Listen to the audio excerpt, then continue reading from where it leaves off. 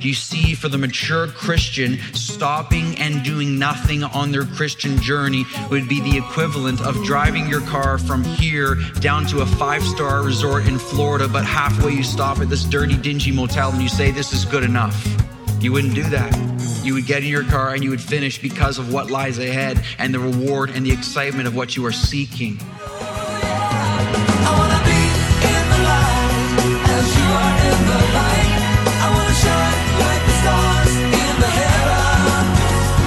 Oh Lord, be my light and be my salvation. 'Cause all I want is to be in the light. Yeah. All I want is to be in the light.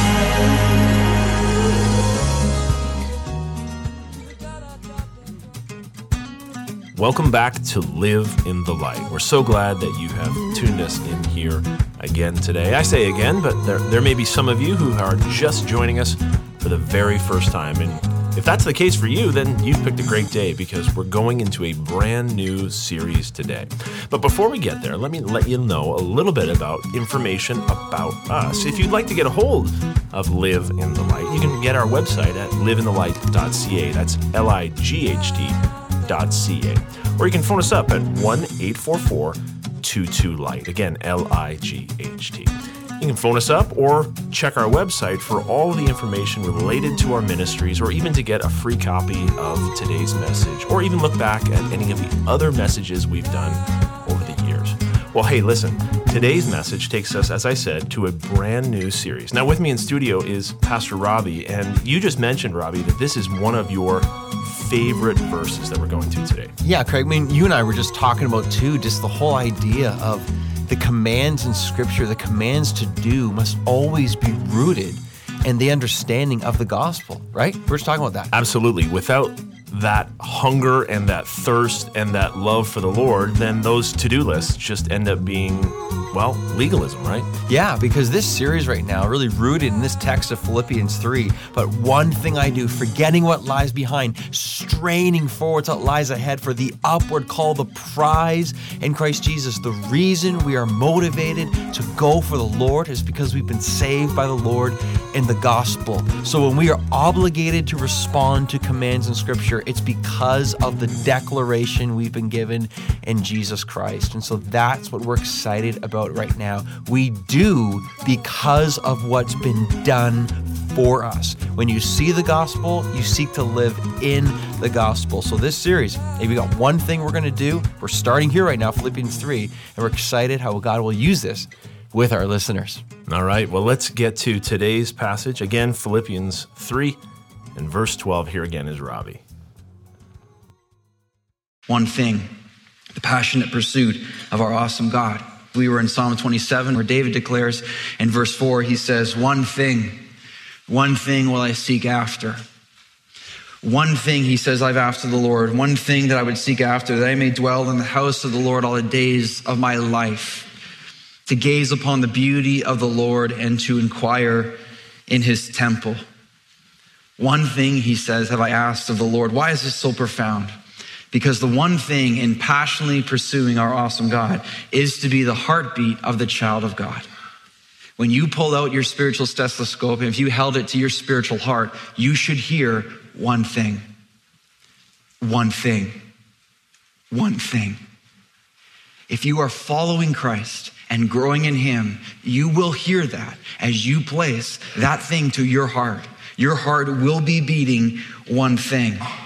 Our cry to our God is that our hearts will beat one thing, because the best is one thing, and this never gets old.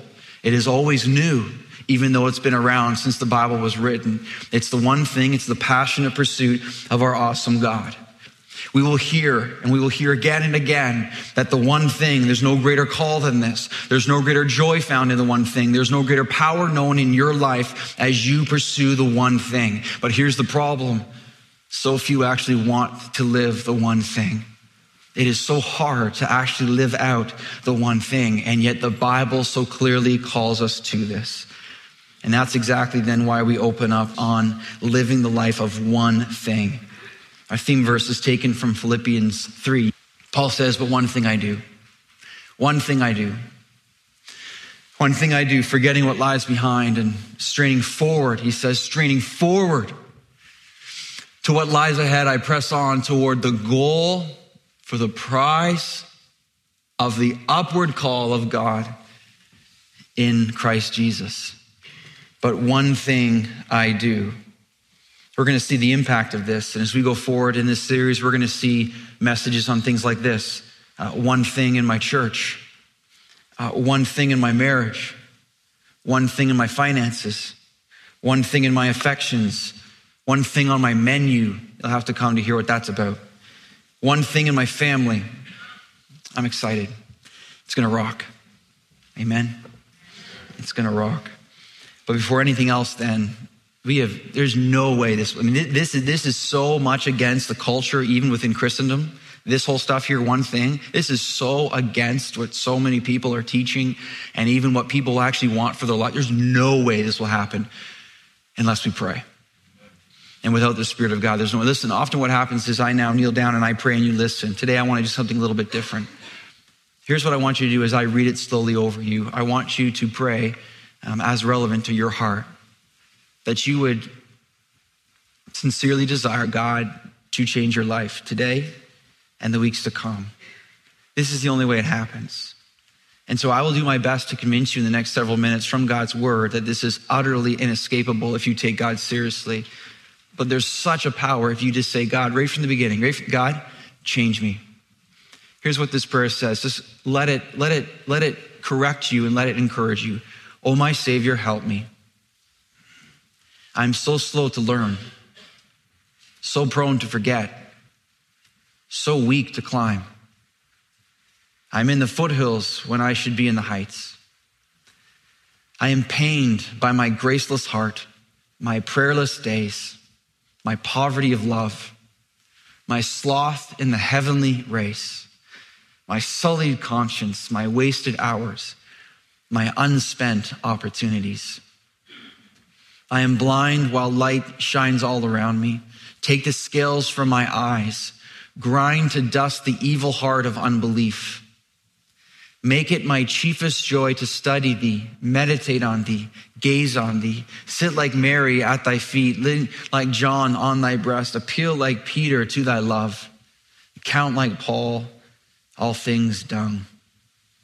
Give me increase in progress and grace so that there may be more decision in my character, more vigor in my purposes, more elevation in my life, more fervor in my devotion, more constancy in my zeal.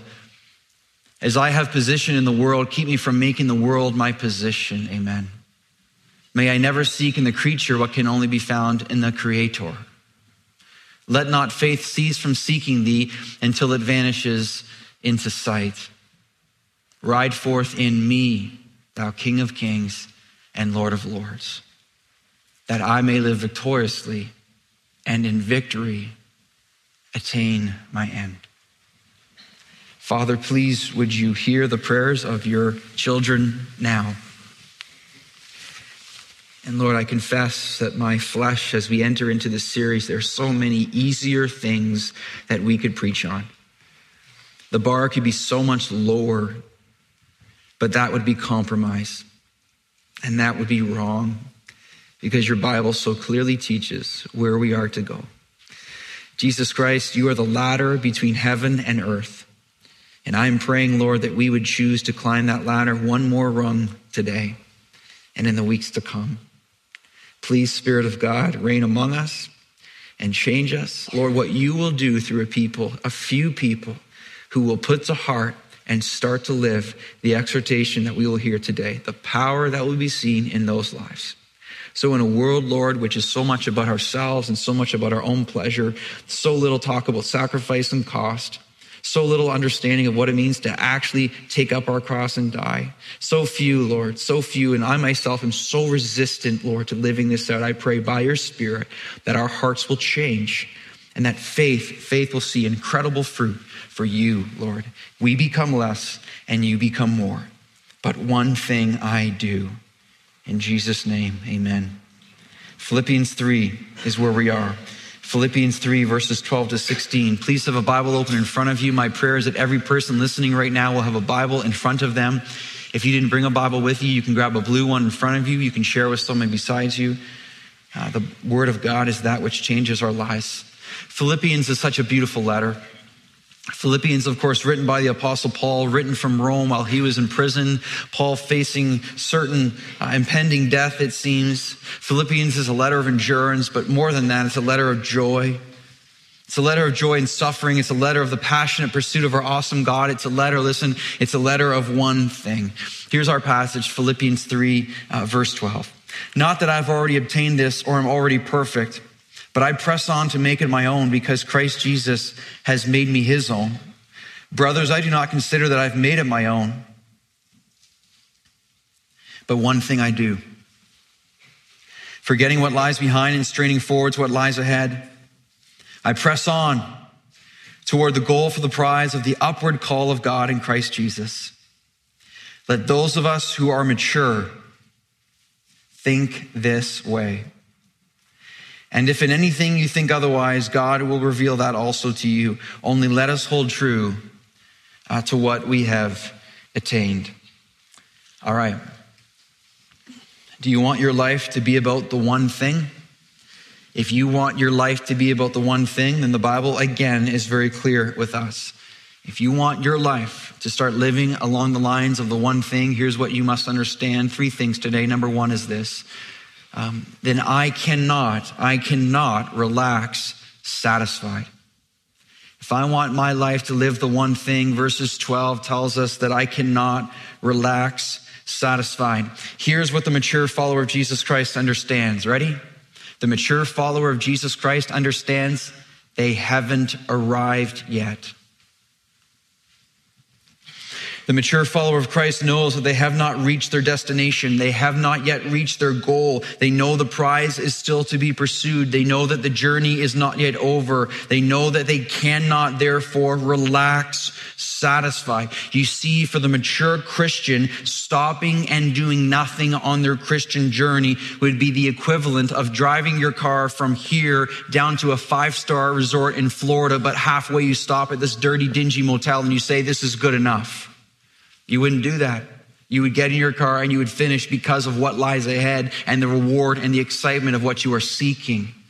This is for the same in the Christian journey. It's our eyes focused not on here and now, but you are looking forward to what is ahead, which continues to press you on towards your goal. This is what Paul says in verse 12. He says, not that I have already obtained this or am already perfect, but I press on to make it my own because Christ Jesus has made me his own. Paul, of course, here in verse 12 is flowing out of Philippians 3, verses 1 to 11, specifically verses 10 and 11 in Philippians 3. When Paul says, not that I have already attained this is referring to verse 11, where he speaks of the resurrection of the dead, that by any means possible, I may attain the resurrection of the dead. Paul is explaining here that he has not yet obtained this. He then uses the word already in verse 12 twice. He says, not that I have already obtained this or am already perfect. He's indicating here that he clearly understands that he is not yet perfect.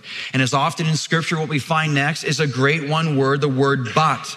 He says, but I press on to make it my own. Paul is pressing on. Pressing on is straining. Pressing on is aggressively pursuing. We're going to hear more about that in a few minutes. But he says, I press on to make it my own. What is it? It is the resurrection of the dead. It is perfection in Christ. It is our greatest hope in the glory of God. So loved ones, step back for a second in verse 12 and hear what Paul is saying. Better yet, hear what God is saying through Paul in his word. All that Paul has seen, all that God has done through him, all the converts, all the churches planted, all the glory given to Christ, all the trials he's gone through, even when facing certain death, he does not say, I'm done. He says, I cannot relax satisfied. He says, I must continue to press on until I see Christ face to face. Here's a massive principle for the Christian life in regards to sanctification. It's never okay to settle. It's never okay to settle. The person who thinks they have arrived in regards to sanctification is the person who has just proven that they haven't. The person who thinks they have arrived in the journey in Christ has just proven that they haven't. I want to use two brilliant thoughts from E.W. Tozer right here. Tozer wrote an article entitled, Our Enemy Contentment. Our enemy contentment. He said this, he says, contentment with earthly goods is the mark of a saint, but contentment with our spiritual state is the mark of inward blindness. What he's doing here, he's describing the incredible danger of complacency in the Christian life. He's giving a warning here to those who think and they look around and they say, I'm good enough, or I'm better than that guy down there. Those are the people, he says, they don't get it. Their standard has become man when their standard is to be Jesus Christ. And many people think that if I get a check mark and if I now rest on the progress I've made thus far, I don't need to do anything else because I'm going to coast and mail it in the rest of the way. That is a disaster. Again, hear me out. Contentment with material goods is really good, but contentment with our spiritual state is a disaster. So listen to what God is saying to us. It is not okay to relax satisfied. It is not okay to chill out and coast. Why? Because when we begin to relax spiritually, it's only a matter of time before the wilderness creeps into your heart and your life. It's only a matter of time before the wilderness of sin creeps into your heart and your life. Have you ever noticed how quickly weeds take over your garden? Have you ever noticed, if left unchecked, how quickly overgrowth is established? Have you ever noticed how ugly this looks too? We've had a path on the side of our house, which we went out and all these weeds and bushes and stuff and little trees are starting to grow. And Jill went out and Jill ripped all these out and she cleaned it up and it looks so much better. You know, we go away for a month in July, we come home and I look down the side of the house again, which you don't see that often. I look and what happens? It's like a jungle. How did this happen? We spent all our time rooting up weeds and Jill spent all her time rooting up weeds and pulling out these trees and stuff like that. And I walk down there and I see this again and I'm just like, this looks so ugly. And it's so over. The wilderness in nature is a fascinating thing because left to itself, it will gain real estate every single time. Every single time. It's amazing that civilizations and their cities are overgrown. Just leave it for long enough. And the wilderness creeps in. This is a fantastic illustration of our spiritual hearts. The moment you relax in your spiritual condition is the moment the wilderness starts to creep in on your life and your heart. It's just a matter of time. And this is what Tozer is saying. He's saying when we become content in our spiritual state, then it's just a few moments away before the wilderness begins to take over that which used to be ground for the Lord Jesus Christ. Let's be honest. Let's be honest. There are weeds covering our heart.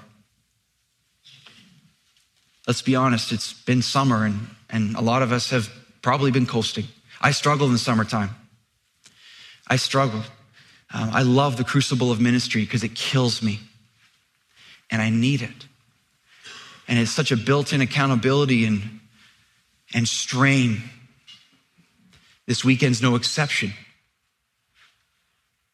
We need to be together. We need to be around each other. We need to be so focused. And if we're not, and if we relax, then what happens? Again, the wilderness creeps in. Let's be honest. We have weeds covering our heart. Let's be honest. In many areas, the wilderness has crept in. Let's be honest. The wilderness is hungry for real estate in our lives. And again, as soon as you relax, as soon as you stop pursuing the Lord, the wilderness begins to pursue you. This is why your affections are cold. This is why your heart is hard. This is why your worship is stale. It's because we have relaxed, satisfied, and the very heart of pursuing and living out the one thing is pressing on to perfection. It's the pursuit of God. And this is why Paul says, he says, with all that he has accomplished in verse 12, he says, not that I've already obtained this or I'm already perfect, but I press on to make it my own. And don't miss this in verse 12. Underline Paul's motivation for not relaxing, satisfied. Can you see it there? Here's his motivation. He says, I press on to make it my own because Christ Jesus has made me his own. You see that there? This is why he presses on. This is why he cannot stop, because Christ Jesus has made me his own. He says, this is so beautiful. Here it is again. Because Christ has given me everything, so then I must give him everything. How can Paul, who has received salvation, who has been rescued from a life of legalism and death, who's been rescued from the very pit of hell, how can he now then casually give the rest of his life to his Lord? He can't. He can't. And the genuine child of God who is pursuing him and loving him, listen, when you truly comprehend the gift of God in your life, that is when you start to want to give God your best gift called your life to God. That's what happens. And this is where you have to look at your life and saying, am I being motivated to press on? And we say around here a lot, we say when it comes to living in apathy, when it comes to living a lukewarm life, when it comes to seeing very little fruit come from your life or any at all, we can have bad weeks and we can have bad months and we can have bad years in the Christian journey, but bad decades, I start to really worry. A bad decade, you really got to look at your heart and saying, if I'm not seeking to press on for that which truly matters most, and I'm not thinking about the one thing in my heart, and it's been year after year after year after year, you need a significant heart check to say, are you really in Christ? Because the genuine child of God eventually has to wake up and say, I can't keep living for self. I must live for him.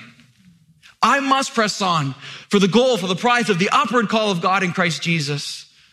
Because this is what he has saved me from death. Therefore, I must now give myself to him. And one thing I want to make very clear is I understand how hard this is. I mean, there's reluctance on my part even to present this series to our church because what it means is that my life must change also. And it's easy to say things. It's a whole different story to live it out. This is hard, but it's right.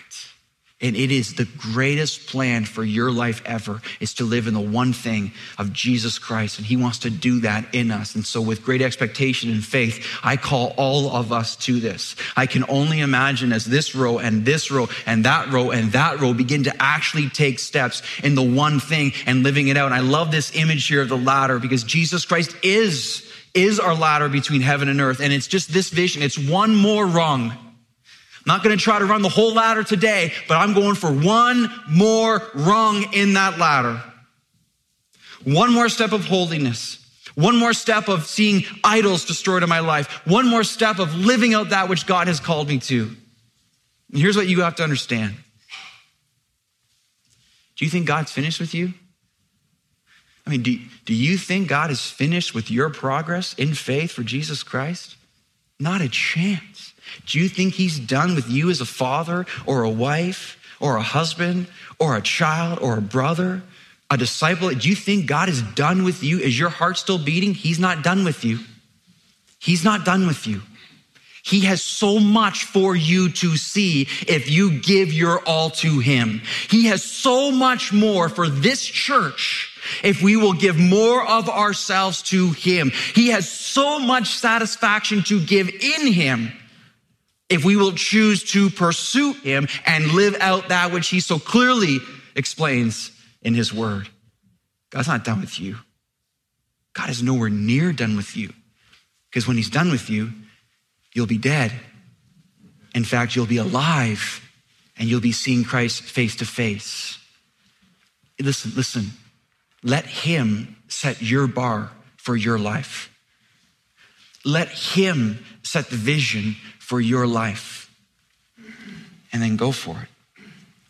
As it says in 2 Chronicles 16:9, the eyes of the Lord run to and fro throughout the whole earth, looking to strongly support those whose hearts are blameless towards him. And right now, the eyes of the Lord search this place, looking for hearts to strongly support. God wants to do so much through us. You want to live your life in the one thing, then we cannot relax satisfied when it comes to sanctification. Number 2 is this. You want to live the one thing in your life. Number 2, then my goal must be glory. It's so clear. My goal of my life must be glory in Christ Jesus. Verse 13 says, brothers, I do not consider that I've made it my own, but one thing I do, forgetting what lies behind and straining forward to what lies ahead, I press on toward the goal. Toward the goal. What's the goal? For the prize. What's the prize? The upward call of God in Christ Jesus. Here's our one thing in this text. Here's our one thing. Paul, in his passionate pursuit of the Lord, he says, but one thing I do. But one thing I do. I want to say that so much. I want, this is my prayer, is that this is one of these texts and this is one of these themes and this is one of these messages that you will never, ever forget. Here's the reality. I know often we hear a message, we read passage of scripture, a week goes by, a day goes by sometimes, certainly a year goes by, and we don't remember a thing. But my prayer, this is so important. This is such a lifelong call. This is all over scripture, that one thing I do would be something that Lord cements in our hearts forever. And he can do that. It will be men and women who understand one thing I do, one thing I do. But what's his one thing? Verse 14 is his one thing. Pressing on toward the goal for the prize of the upward call of God in Christ Jesus. That's the one thing. When all else fails, he's going for the ultimate goal. What's that? Glory, heaven, Christ Jesus, the upward call. But notice what Paul does on his way to the one thing. He forgets what lies behind. On his way to the one thing, he says, one thing I do, forgetting what lies behind. He is again using sports imagery. We're back here to running a race. Again, Paul must have loved sports. Here's what Paul knows. He knows a runner cannot keep looking backwards and run effectively.